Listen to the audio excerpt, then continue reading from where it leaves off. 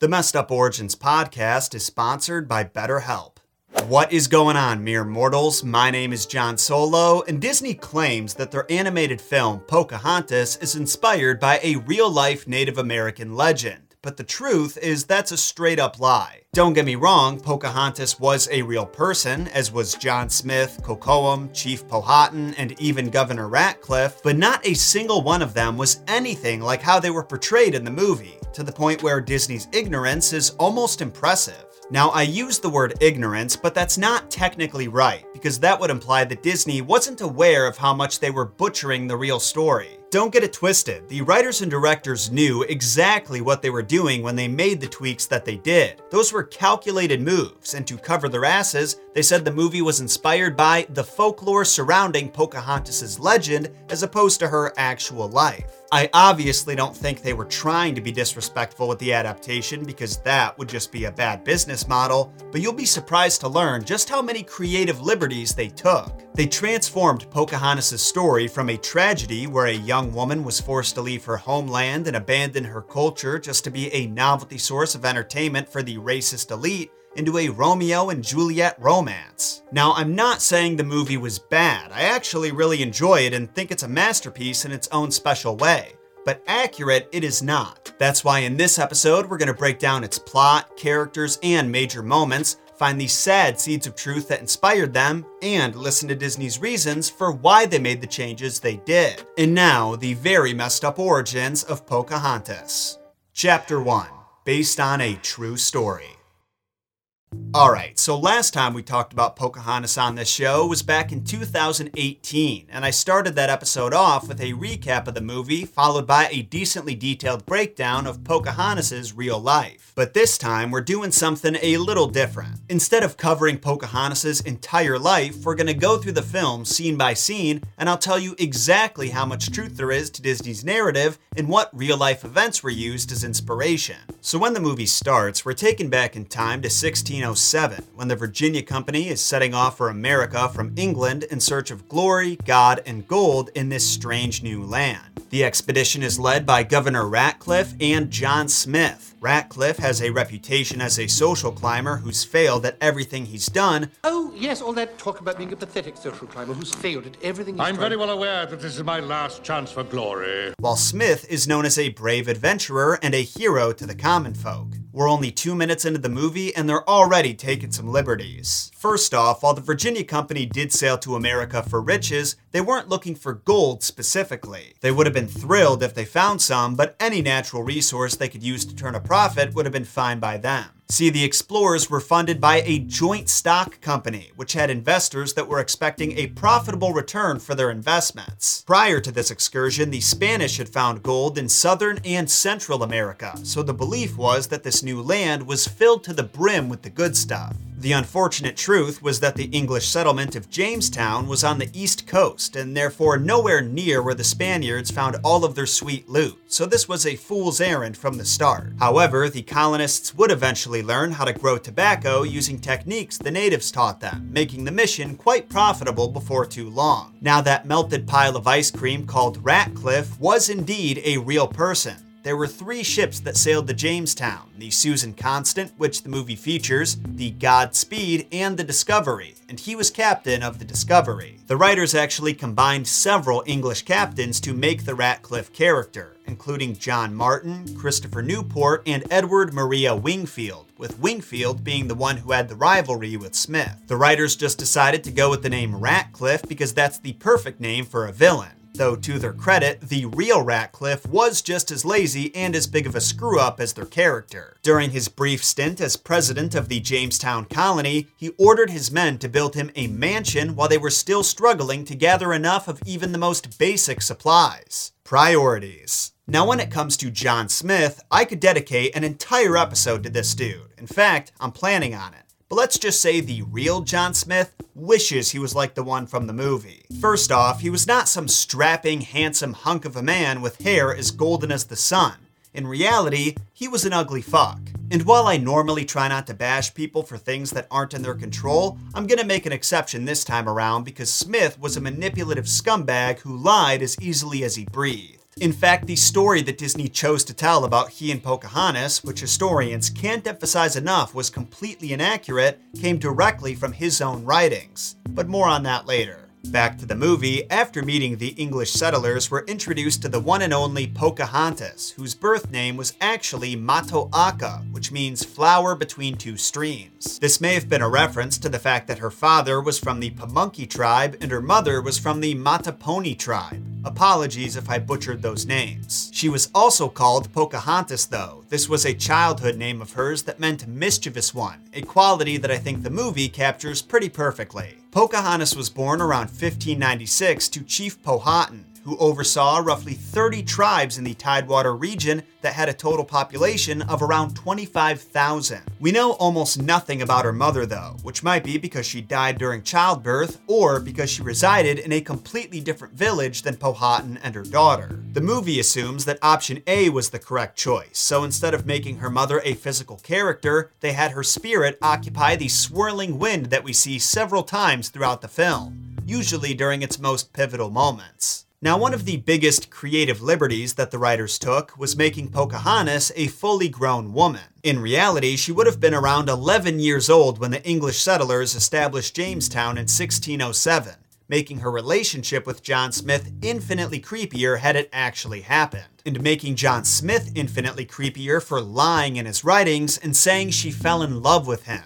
The movie's writers actually didn't learn about the massive gap in their ages until well into the movie's development, which put them between a rock and a hard place because it was too late to turn back at that point. This left them with the choice of being historically accurate or socially responsible, so they went with the socially responsible route. Now, her relationship with Kokowam, a warrior in her tribe, may have actually happened, but we don't know much about it because the natives didn't keep written records of anything. But it is worth noting that Pocahontas' tribe had women chiefs and that women were allowed to marry and divorce whomever they chose. So if they did have a relationship, it was more than likely consensual, unlike the movie where her father tries forcing on her what he thinks is best. Next is one of the film's most iconic scenes where our heroine seeks guidance from Grandmother Willow, who, fun fact, was originally going to be Old Man River before the writers decided her mentor needed to be a maternal figure. Big surprise, there was no actual talking tree in the real story, but Native Americans did hold animistic beliefs and imbued plants, inanimate objects, and natural phenomena like lightning with a kind of spirit, so we can justify her inclusion. Not long after her conversation with Grandma Willow, Pocahontas encounters John Smith in the wilderness. He was about to blast her in the face with his gun until he realized that she's kinda hot. Then he puts the gun down and tries to communicate with her, and before long, the two develop a mutual attraction toward each other. Here's where the differences between fact and fiction get really interesting and confusing, because John Smith did actually describe his meeting with Pocahontas in a letter he wrote to the Virginia Company in 1608. And while we've established that he's a fabricator and a liar, his recounting of the event sounds pretty plausible. He claims that in the spring of 1608, Chief Powhatan sent his brother and his youngest daughter, who Smith describes as a witty and spirited girl about 10 years of age, to negotiate with Jamestown for the release of some native prisoners. If you're wondering why the chief would send his 10-year-old child on a mission like this, it was likely a gesture of good faith. A way of saying, you have nothing to fear, we have no tricks up our sleeves, and I'm trusting that you don't either. Then, wanting to maintain the already healthy relationship with Powhatan that Smith had established months before, Jamestown agreed to release the prisoners and even gave them supper before sending them on their way. So in reality, there was no strangers like me moment like we see in the film, and John Smith doesn't even describe any direct interaction that he personally had with Pocahontas in this letter. So where did Disney come up with the storyline about their secret relationship? The answer will probably infuriate you. But first, I want to shout out our sponsor who made this episode possible, BetterHelp. Listen up, Solo Cups. The unfortunate truth is that there's no user manual for life, and so when you're bombarded with unexpected challenges and obstacles in your path, it's easy to get discouraged and feel like you're just stuck in place. I cannot emphasize enough how helpful it is to speak with someone during these moments. Venting our frustrations gets them out of our head and gives us a whole new perspective that enables us to cope with our challenging emotions or even solve our problems entirely. One of the best places to have these kinds of conversations is in therapy, which brings me to this episode's sponsor. BetterHelp is the world's largest therapy service, having matched 3 million people with professionally licensed and vetted therapists. Plus, it's affordable. All you have to do is answer a few questions about yourself, and in less than 48 hours, BetterHelp can find you a therapist that fits you best from their extensive network of board-certified providers. There's no waiting room, no traffic, and no endless searching for the right therapist. So, if you want to learn more and save 10% off your first month, go to betterhelp.com/JohnSolo. That's betterhelp.com/JohnSolo.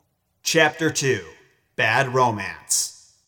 The catalyst for the main conflict in Disney's Pocahontas comes after she and John Smith established their relationship. Kocoum, the warrior that she was supposed to be betrothed to, is enraged when he witnesses her kissing Smith and attacks him, causing Thomas, one of the English settlers, to shoot Kocoum and kill him. Smith urges Thomas to run for his life and takes the blame for the lad's mistake, allowing himself to be captured by the tribe and ultimately sentenced to death. This then leads to the English settlers and Native Americans to declare war against each other, and to John Smith almost having his brains bashed in by the chief. Only Pocahontas intervenes at the last second and tells her father that if he's going to kill Smith, he'll have to kill her too. It's a pretty beautiful moment within the context of the movie, but when you learn the truth about where this storyline came from, it loses basically all of its magic. You see, our records indicate that John Smith was actually captured by Powhatan's people while on an expedition to find the head of the Chickahominy River. You have the most unusual names here. Chickahominy. And while he was banged up in the initial skirmish that took place, he says in a letter to Queen Anne that he was actually treated pretty well as their prisoner. He talks about experiencing great courtesy, never wanting for anything, and having plenty to eat. But curiously, he also adds that the natives plan to execute him in the exact same manner as was shown in the film, by painting a rock with his brains. Smith also includes the key detail of Pocahontas jumping in at the last moment to save him, saying, "She hazarded the beating out of her own brains to save mine. And not only that, but so prevailed with her father that I was safely conducted to Jamestown." Now, to those wondering, the main reason that we're calling BS on this claim is that it was written a full decade after the aforementioned letter to the Virginia Company, in which he suspiciously makes no mention of his near-death experience. Arguably, a pretty important detail to leave out. What makes it even stranger is that he never publicly told this story about her saving him until years after she had already passed away and couldn't contradict him. In his 1624 publication of the General History of Virginia, New England, and the Summer Isles, he claims, being ready with their clubs to beat out his brains, Pocahontas, the king's dearest daughter, when no entreaty could prevail, got his head in her arms and laid her own upon his to save him from death. Which is almost exactly how it goes down in the movie. Don't ask me why he chose to write it in the third person though. Maybe to make it sound more authentic? So in the movie, after Pocahontas saves Smith's life, both the English and the natives put down their weapons and agree to peace, which is actually pretty accurate to history. Whether or not Smith was almost executed is up for debate, but we do know that after the chief allowed him to return to Jamestown, the two groups lived in harmony for a while. Pocahontas' people taught the Jamestown residents how to farm the land and would make gestures of goodwill by sending them food and supplies as often as possible. However, in the movie, Governor Ratcliffe isn't willing to accept this peace and takes a shot at Chief Powhatan, only for Smith to dive in front of him and absorb the bullet himself. After this, he's forced to sail back to England for proper medical treatment, and the movie ends with Pocahontas watching their ship depart. Now, believe it or not, this was inspired by a true event. John Smith did have to travel back to England to heal up from some injuries, only the way he sustained them was a lot less heroic. Instead of sacrificing his body to shield Pocahontas' father from certain death, he was injured from a gunpowder explosion while lighting his pipe. I gotta tell ya, no one does PR better than Disney. I kinda hope they turn my life into a movie now, as long as I get the John Smith treatment. They'd probably change my story so I hurt my back lifting a pile of rubble off dyslexic school children in a third world country, instead of squatting at an LA Fitness. Anyway, that was the messed up origins of Disney's Pocahontas. As you can see, there was some truth to the adaptation, but not much. If your thirst for knowledge still hasn't been quenched, I highly recommend you check out my original episode on her where I tell the story of her life. but I really hope you enjoyed hearing the bizarre truth behind the rest of the movie's events and where the writers took their ideas from. If not, I'm sorry to disappoint you, but at least you and my dad have something in common now. I'll speak with you again in just a few days with the long-awaited messed up origins of Thanksgiving. Until then, my name is John Solo, and don't forget, John shot first.